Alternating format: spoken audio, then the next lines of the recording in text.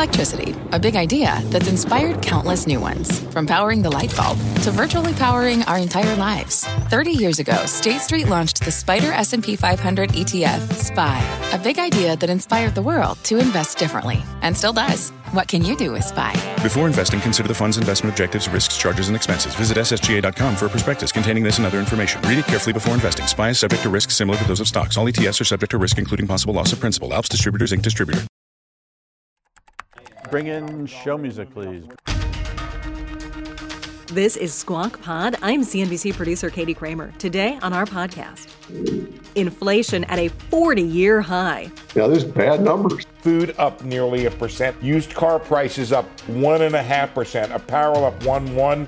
But stronger consumers are good for companies like Uber and Pepsi. It still holds true. Let me see. Salty snacks and sodas. Yeah, I get it.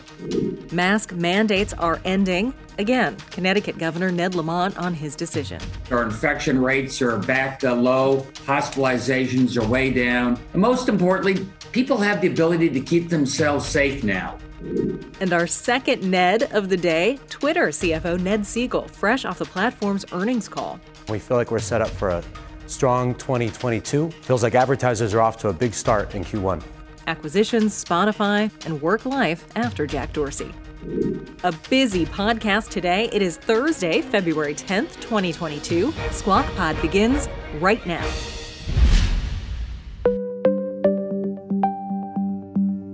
Inflation is running hot, as they say. Consumer prices in January surged 7.5% from a year ago, the highest rate of increase since February of 1982, 40 years ago. The Labor Department released today the monthly consumer price index. That happened while Squawk Box was on the air. Here's reporter Rick Santelli. Here we go. CPI, headline number up 0.6%, up 0.6%. The CPI measures the cost of dozens of everyday goods, and yeah, you're paying more for a lot of things. Cars, furniture, appliances, big ticket items are surging, still from pandemic demand and supply chain issues. Food price hikes also hitting most consumers, meat, eggs, and citrus fruits.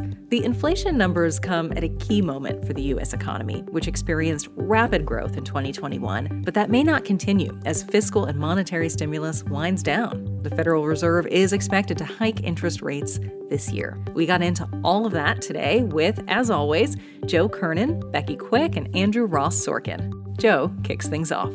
First, though, we have today's edition of Lease Mania with our Steve Leisman, and the Lease Maniacs are gathered, Steve. Yeah, this is not a good report. When you had food up nearly 1% on the month, used car prices up 1.5%, apparel up 1.1%, and I can't even read my writing there. Oh, airline fares up 2.3%.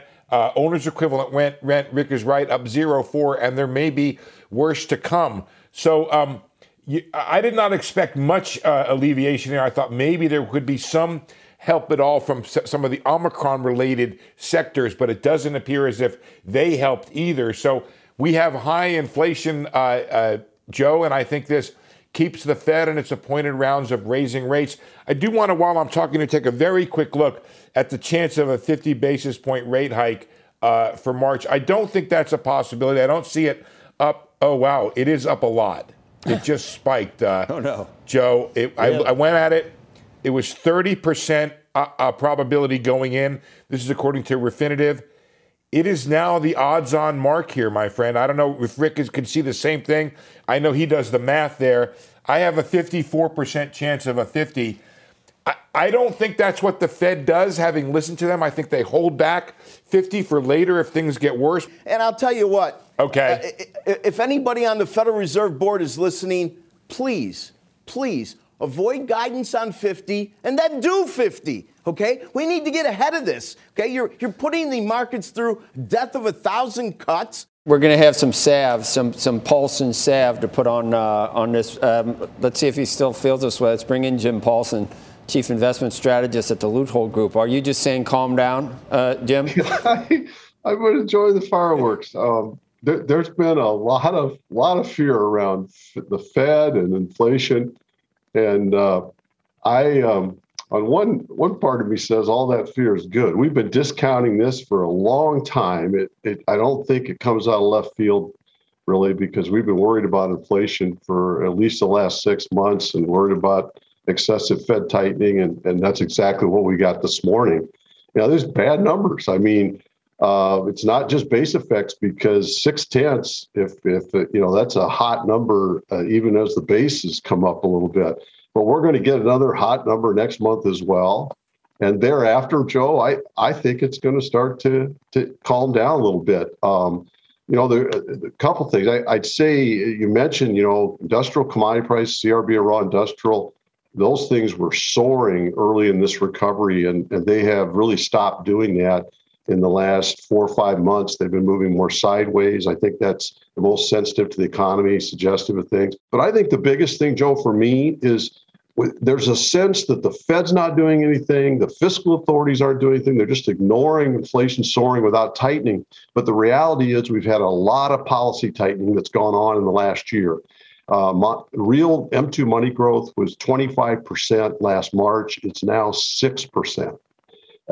Fiscal deficit spending to GDP last March was 18.5%. It's now 10.5%, 8 percentage point tightening in fiscal juice relative to the economy. These things have about a 1-year lag, and that 1-year window is going to come up starting in about April and start to work, I think, not only slow economic activity, but also, I think, inflation in general. So I think the fear that we have had in this thing, I think I like the combo of a lot of fear and then having a situation where I think there's some likelihood that some of those fears are dissipated as we go forward. And that's a powerful combo for stocks and bonds. And you even brought up yesterday demographic overall secular forces that are still in place. Did Rick or Steve, do either one of you guys feel any better? Who wants? Let's say I've worked here, Rick. I feel better. I'm a contrarian. I love what he's saying. I just love what he's saying because I don't really believe much of it, and I agree usually with everything he says. Here's the problem. Okay, pre-COVID, inflation was 2%. Okay, so now it jumps huge, and everybody's right. From 2% up to 7% plus, we're going to start to come down, no doubt about it. And you're going to be right. It's going to be 4.5%, 5%. The issue is, just because it came down from 7, the real issue is where it started. And I think that's where everybody's going to fall into this trap. Oh, my God, look at half of this inflation has disappeared, but it's still significantly higher than pre-COVID. And that is the point. Steve? Rick, Jim, the problem with your sanguine outlook is, I think, the following. I think you're still going to get wage inflation work through the consumer price index. I don't think much of that has shown up. You had relatively muted, higher, but still relatively muted inflation from housing show up. And I also think you have other price increases to come before it gets better. The other thing I'd like to point out for Joe's sake here is that bacon prices actually fell 0.2%, when I think bacon prices at the supermarket are actually up. And so, Joe, I'm sorry, but you may have more bacon. And silver lining. It doesn't affect me at all. That's the only data point I saw that I said, bacon prices are down. All right, gentlemen. Thank you, Rick, Steve Leisman, and Jim. And here I thought, Becky, that Steve and Rick were on the same. I don't know. I guess it was very temporary. It was temporary love. Yeah, transitory. Transitory. Shares of Uber, this is good news for them. The company's revenue beating estimates. It said its core business started to bounce back after headwinds caused by the Omicron COVID surge. Its mobility booking came in at $11.3 billion. That was up 67% year over year. Airport bookings rose 24% from the prior quarter and nearly 200% from the same quarter a year ago. But you got to think about what a year ago looked like. Yeah, in PepsiCo, organic revenue was up 11.9%. According to the company, 12. That's for the full year. 12%, 9.5% for the full year, and 12% in the fourth quarter. $25.2 billion in the fourth quarter versus a consensus of, it says 24.2. So 25 versus 24. So that's not bad. Core earnings up 13%. Gross profit margins increased 10%. That's been the real tale of this earnings season. Which companies are able to pass on higher input costs and which aren't? It looks like Pepsi is one of those companies that is at this point. You get your bag? I did. Took a look through. I didn't eat anything. What? Super Bowl Sunday, man. It'll last. I had a day of fasting. Can you believe that? A day of fasting. Welcome back, by the way. How you feel? Thank you. I feel good. Once again, are they proctologists that do that? They do that all day long. You believe they do that all day long? It's like I ask him, do you do this all day long? He goes, yeah. It's mostly a morning thing, right? See a lot of stuff, don't you? But yeah, he said that one of the most exquisite colons he had ever seen. Yeah, he did. He goes, it was exquisite. I've never seen one so. And I said, well, thank you. All of life is relative, Joe. Yeah, exactly. Thanks, Doc. But so then that was waiting for me when after it was all done and I was free to eat back up. Yeah, I was free to eat. Is that a good idea to immediately go to those Doritos that are like so hot? Spicy hot ones. Yeah, they're really hot. I don't know. You tell me. You didn't try anything? Yeah, they're good. You didn't try anything? You tried zero? Nope.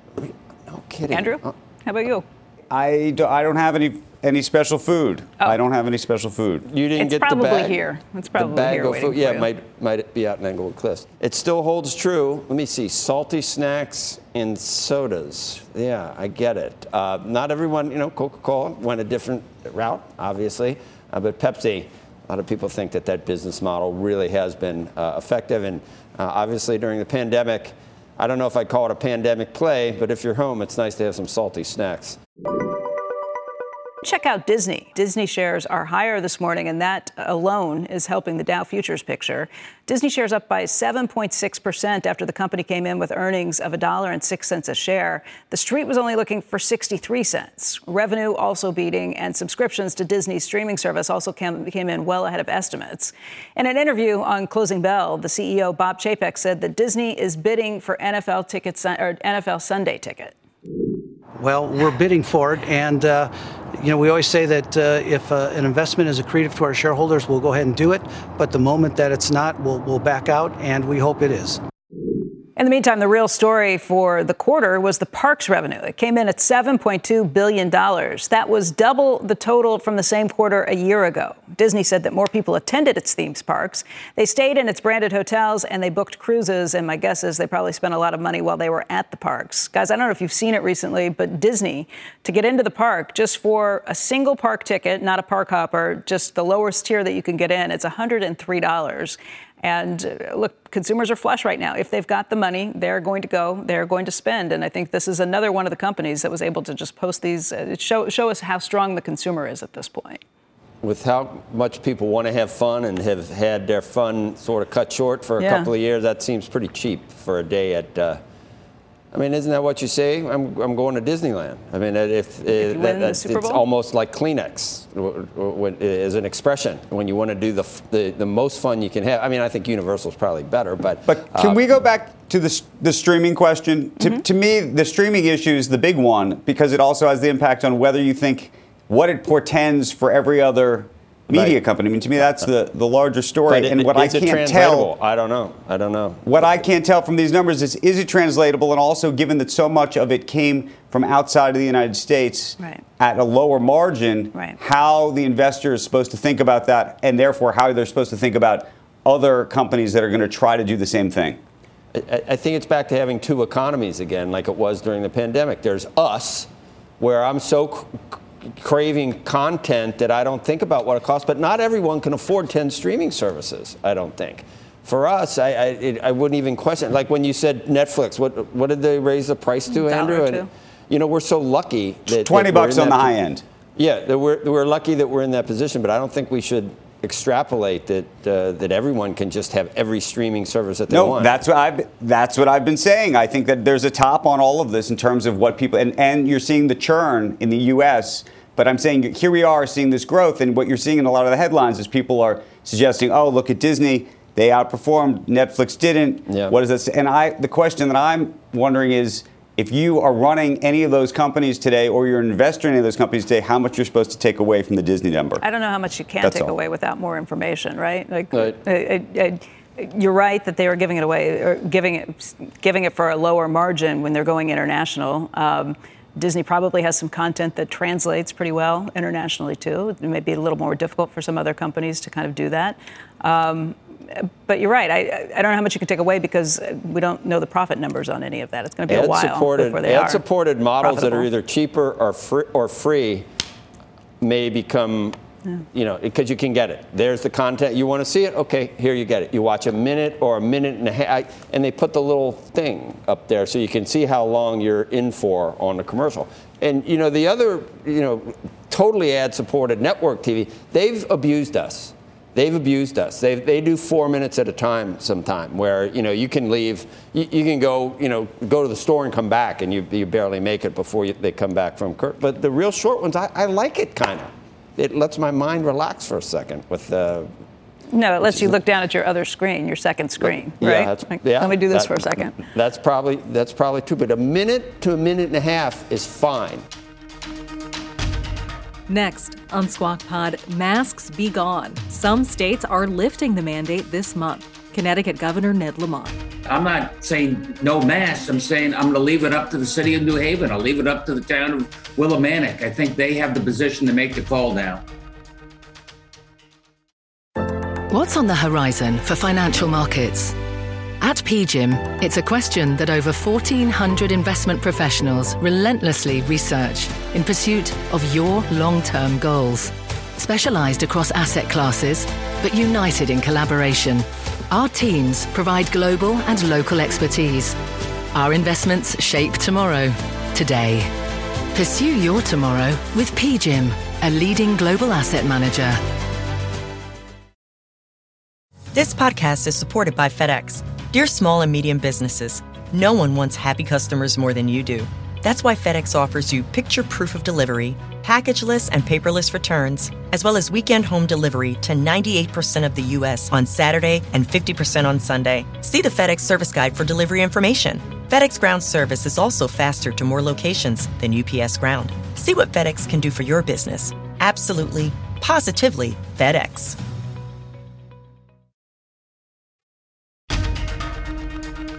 Uptrack, stand Becky by. This is Squawk Pod with Joe Kernan, Becky Quick, and Andrew Ross Sorkin. Connecticut joining states like New Jersey and Delaware in ending mask mandates in schools and other places, too. Joining us right now to talk more about it is Governor Ned Lamont of Connecticut. And Governor, thanks for being with us today. We have seen just in the last week or so, I believe it's 8 blue states that have said that they are going to be ending mask mandates now or very soon after. And there's been a lot of discussion about this, just what prompted this at this point when the CDC is still saying that people should be wearing masks even if they're vaccinated. Hey, good morning, Becky. Yeah, we worked on this together as governors throughout the region. We thought this is a good time. We think it's a good time because our infection rates are back low, hospitalizations are way down. And most importantly, people have the ability to keep themselves safe now. They have the ability to get boosted. They have the ability to wear the mask. We've got N95 masks to everybody. You're going back to school. We want you to get tested to prove that you're safe. I think we can do this safely. Is there frustration that the CDC didn't kind of move sooner to find an off-ramp or to describe when they thought things should be changing? I guess they have a nationwide mandate, so we decided to act on our own, act regionally. And by the same token, here in the state of Connecticut, I'm not saying no masks. I'm saying I'm going to leave it up to the city of New Haven. I'll leave it up to the town of Willimantic. I think they have the position to make the call now. What do you think will happen? I mean, just based on what you've seen so far, based on what you've heard, do you think this means that places of business, schools will pretty quickly drop those mask mandates as well?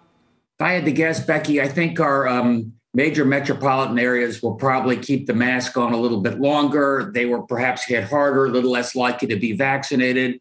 I think our small towns will probably be quicker to say on February 28th, we're ending the mask mandate in our towns. This decision that you all made, was it based on your expectations for where the virus is, where you expect it will be in the coming weeks? Is there a level of transmission that would make you say, okay, the masks need to go back up? Well, first of all, we had dropped by 2/3, 3/4 over the previous few weeks. We're not implementing this until February 28th, so that gives us another couple of weeks or so to make sure these trends hold.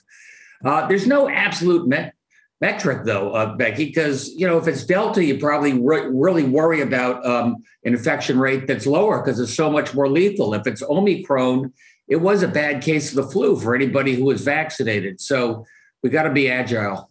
I mean, this is a situation that it seems is pretty heated on both sides of the debate. I'm guessing, I've read that the teachers union has pushed back on this, that they don't want the mandates dropped at this point. What other constituencies do you hear from, and how do you kind of sort it all out? Teachers are going to be great. We kept our schools open, not just last September, but a year ago, September, and we did it with the teachers and educators coming in. I was giving my state of the state speech yesterday. At the same time, I'm saying we're ending the statewide mask mandate. I had 500 protesters outside yelling, "End the statewide mask mandate." So things are pretty heated. Yeah, it has been something to behold over the last couple of years.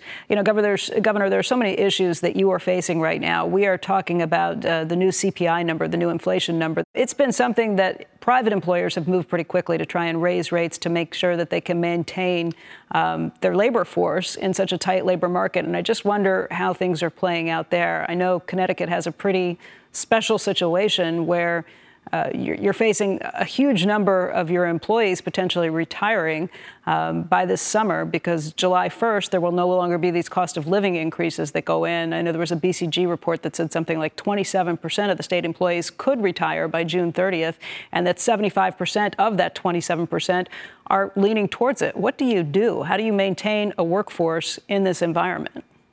Yeah, great. You did your homework. First and foremost, work has got to pay, and that's in the public sector, private sector.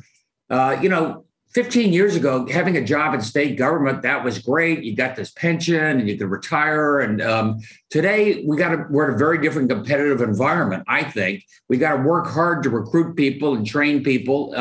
We're doing that. We're providing signing bonuses as part of our budget. Helping people when it comes to nurses and essential workers, forgiving their student loans, doing everything we can to make it easier for you to keep working and get a job. And finally, for me, daycare is so enormous. We've lost so many women from the workforce. I need them back. And if we can provide, really affordable health care for child care for everybody, that will make a big difference.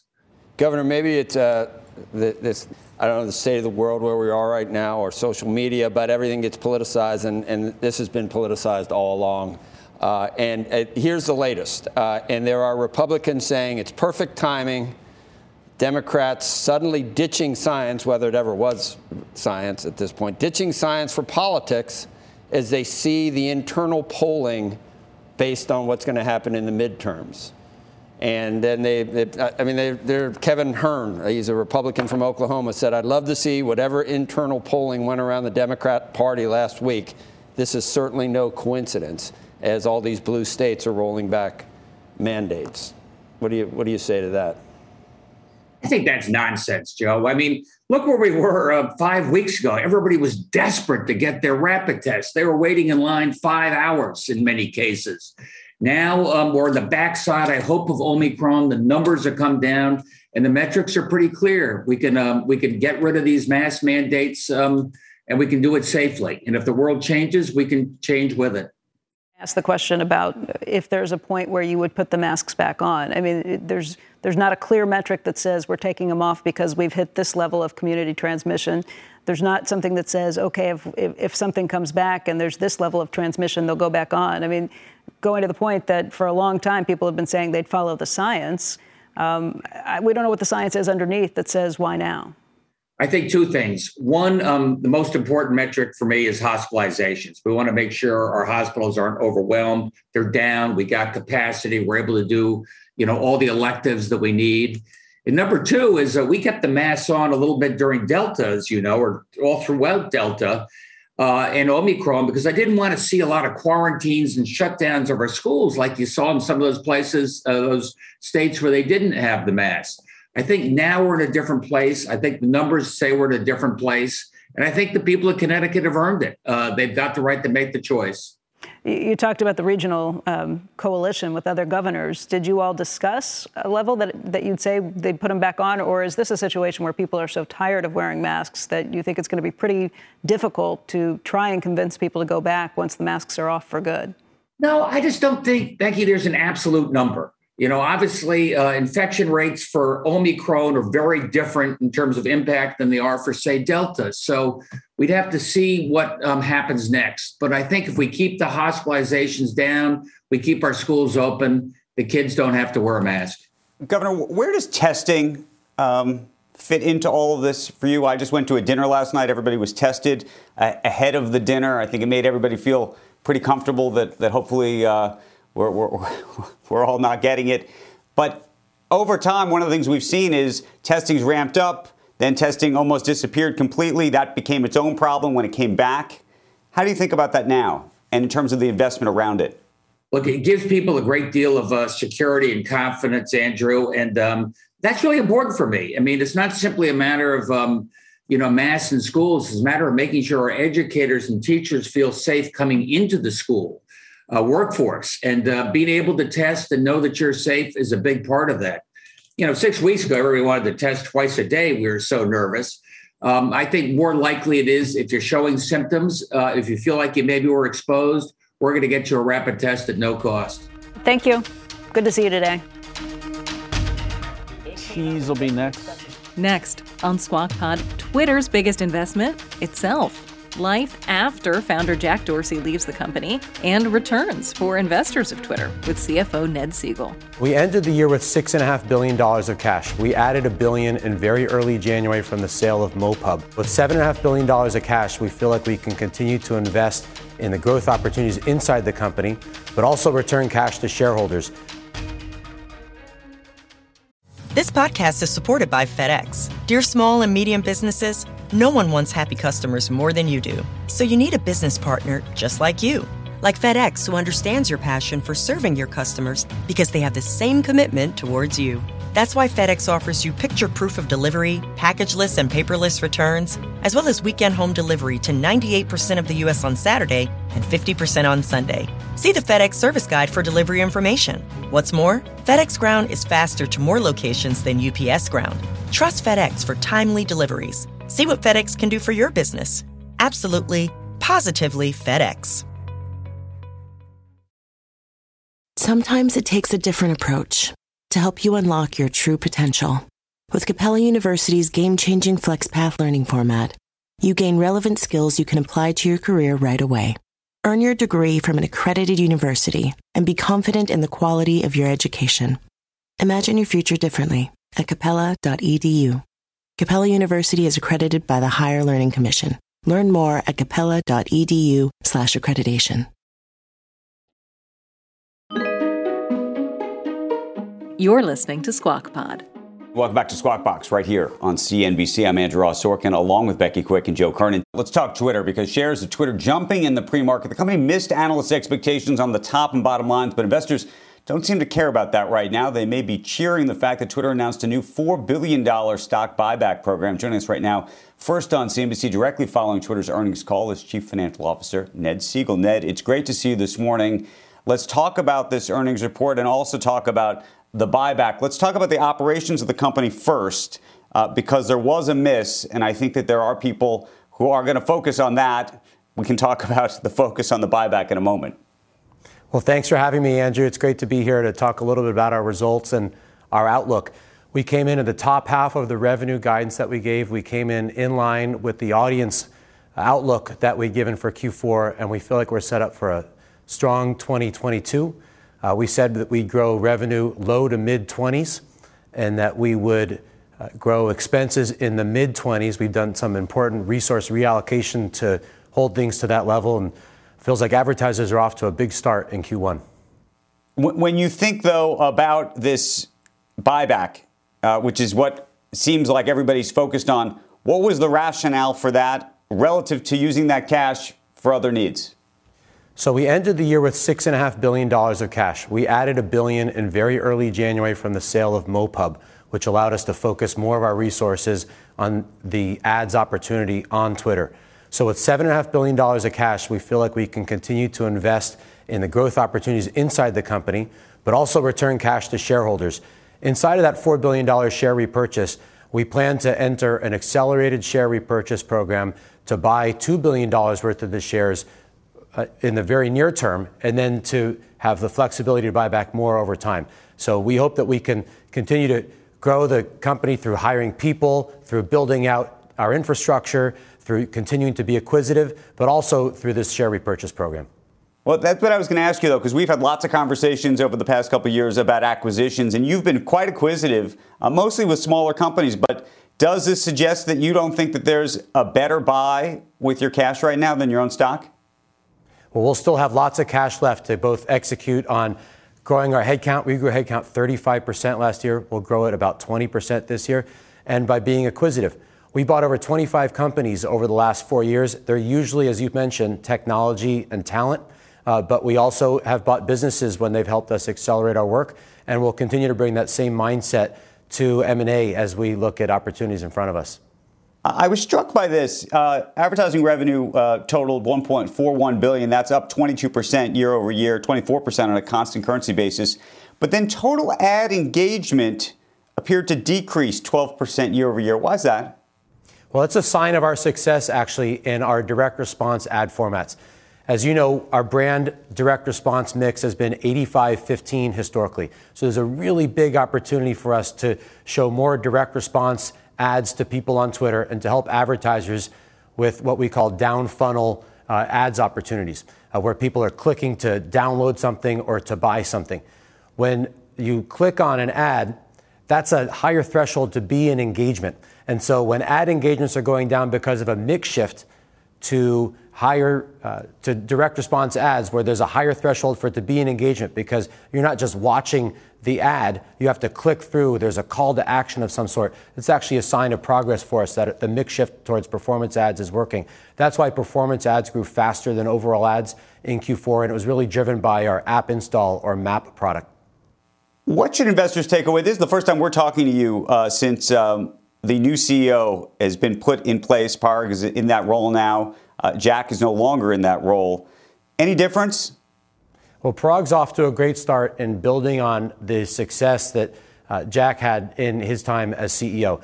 Jack really set the strategy and put us on a great course, and Parag is building on that by reorganizing the team. We now have a GM structure, so there are 3 people who are responsible for delivering outcomes, and they have all the resources available to them to deliver on those outcomes.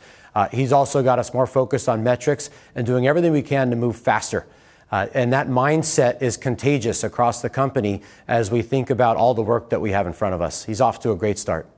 You still talking to Jack about what's going on at the company? By the way, he's been let loose on Twitter. All of a sudden, now that he's no longer running the company, he says things on Twitter he used to never say before.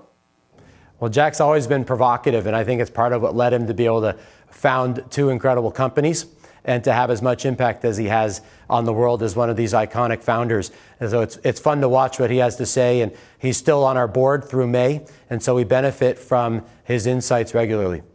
What do you make of the re-rating that's happened in the technology world? And maybe you could speak specifically to the way the investor community's looked at Facebook and frankly, how for so many years they've compared Twitter to Facebook.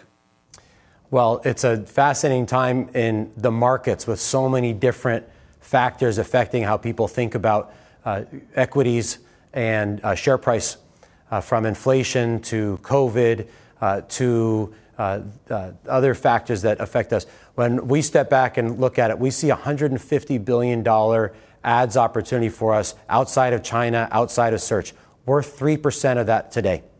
So we feel like there's so much in our control where we focus less on what's happening somewhere else and more on what we can do at Twitter to earn more direct response ad dollars, to grow our audience. We talked today about 35% year-over-year growth in signups in Q4. That's a great example of the opportunity we've got to grow our audience over time. And then I finally wanted to ask you, Joe Rogan, Spotify, dealing with a lot of the issues that you've been dealing with. What do you think of what they are doing over there? And how do you think it relates back to some of the issues that you've confronted? Well, it's a fascinating time for a lot of companies who find themselves making decisions about both how to invest in content and what decisions they ought to make and what the principles are behind those decisions. So hard for me to judge somebody else on these, but when I think about Twitter, we try to be principled and consistent in what people can expect from us. So when you see content on Twitter, for example, it's owned or it's created by the person who posted it. Sometimes we share ad dollars with content partners, but you don't see us paying for content in the same ways. And so it's a different set of challenges than you might see for them or for somebody else out there. Ned Segal, always good to see you. Appreciate it. Thanks so much. Before we go to break, a couple things we've kidded around about yesterday, but in all seriousness, since we dispense so much health advice on this show anyway, get that done. If you're 50 or 55 or whatever, every 5 years, it is a breeze. It's the easiest thing in the world. It is. It's the easiest thing in the world, and it's so good to know. It's so good to know. It's one of the things you can do and just take Victory that. lap. Everything else can go wrong. So, but at least get that done. Yes, take care of yourself. And thanks for listening today. If you've got any other guys named Ned we should include on Squawk Pod, let us know. You can send us a tweet at Squawk CNBC. Tell us what you think about the podcast, too. Squawk Box is hosted by Joe Kernan, Becky Quick, and Andrew Ross Sorkin. Tune in weekday mornings on CNBC at 6 Eastern and follow Squawk Pod wherever you get your podcasts. We'll meet you back here tomorrow. We are clear. Thanks, guys.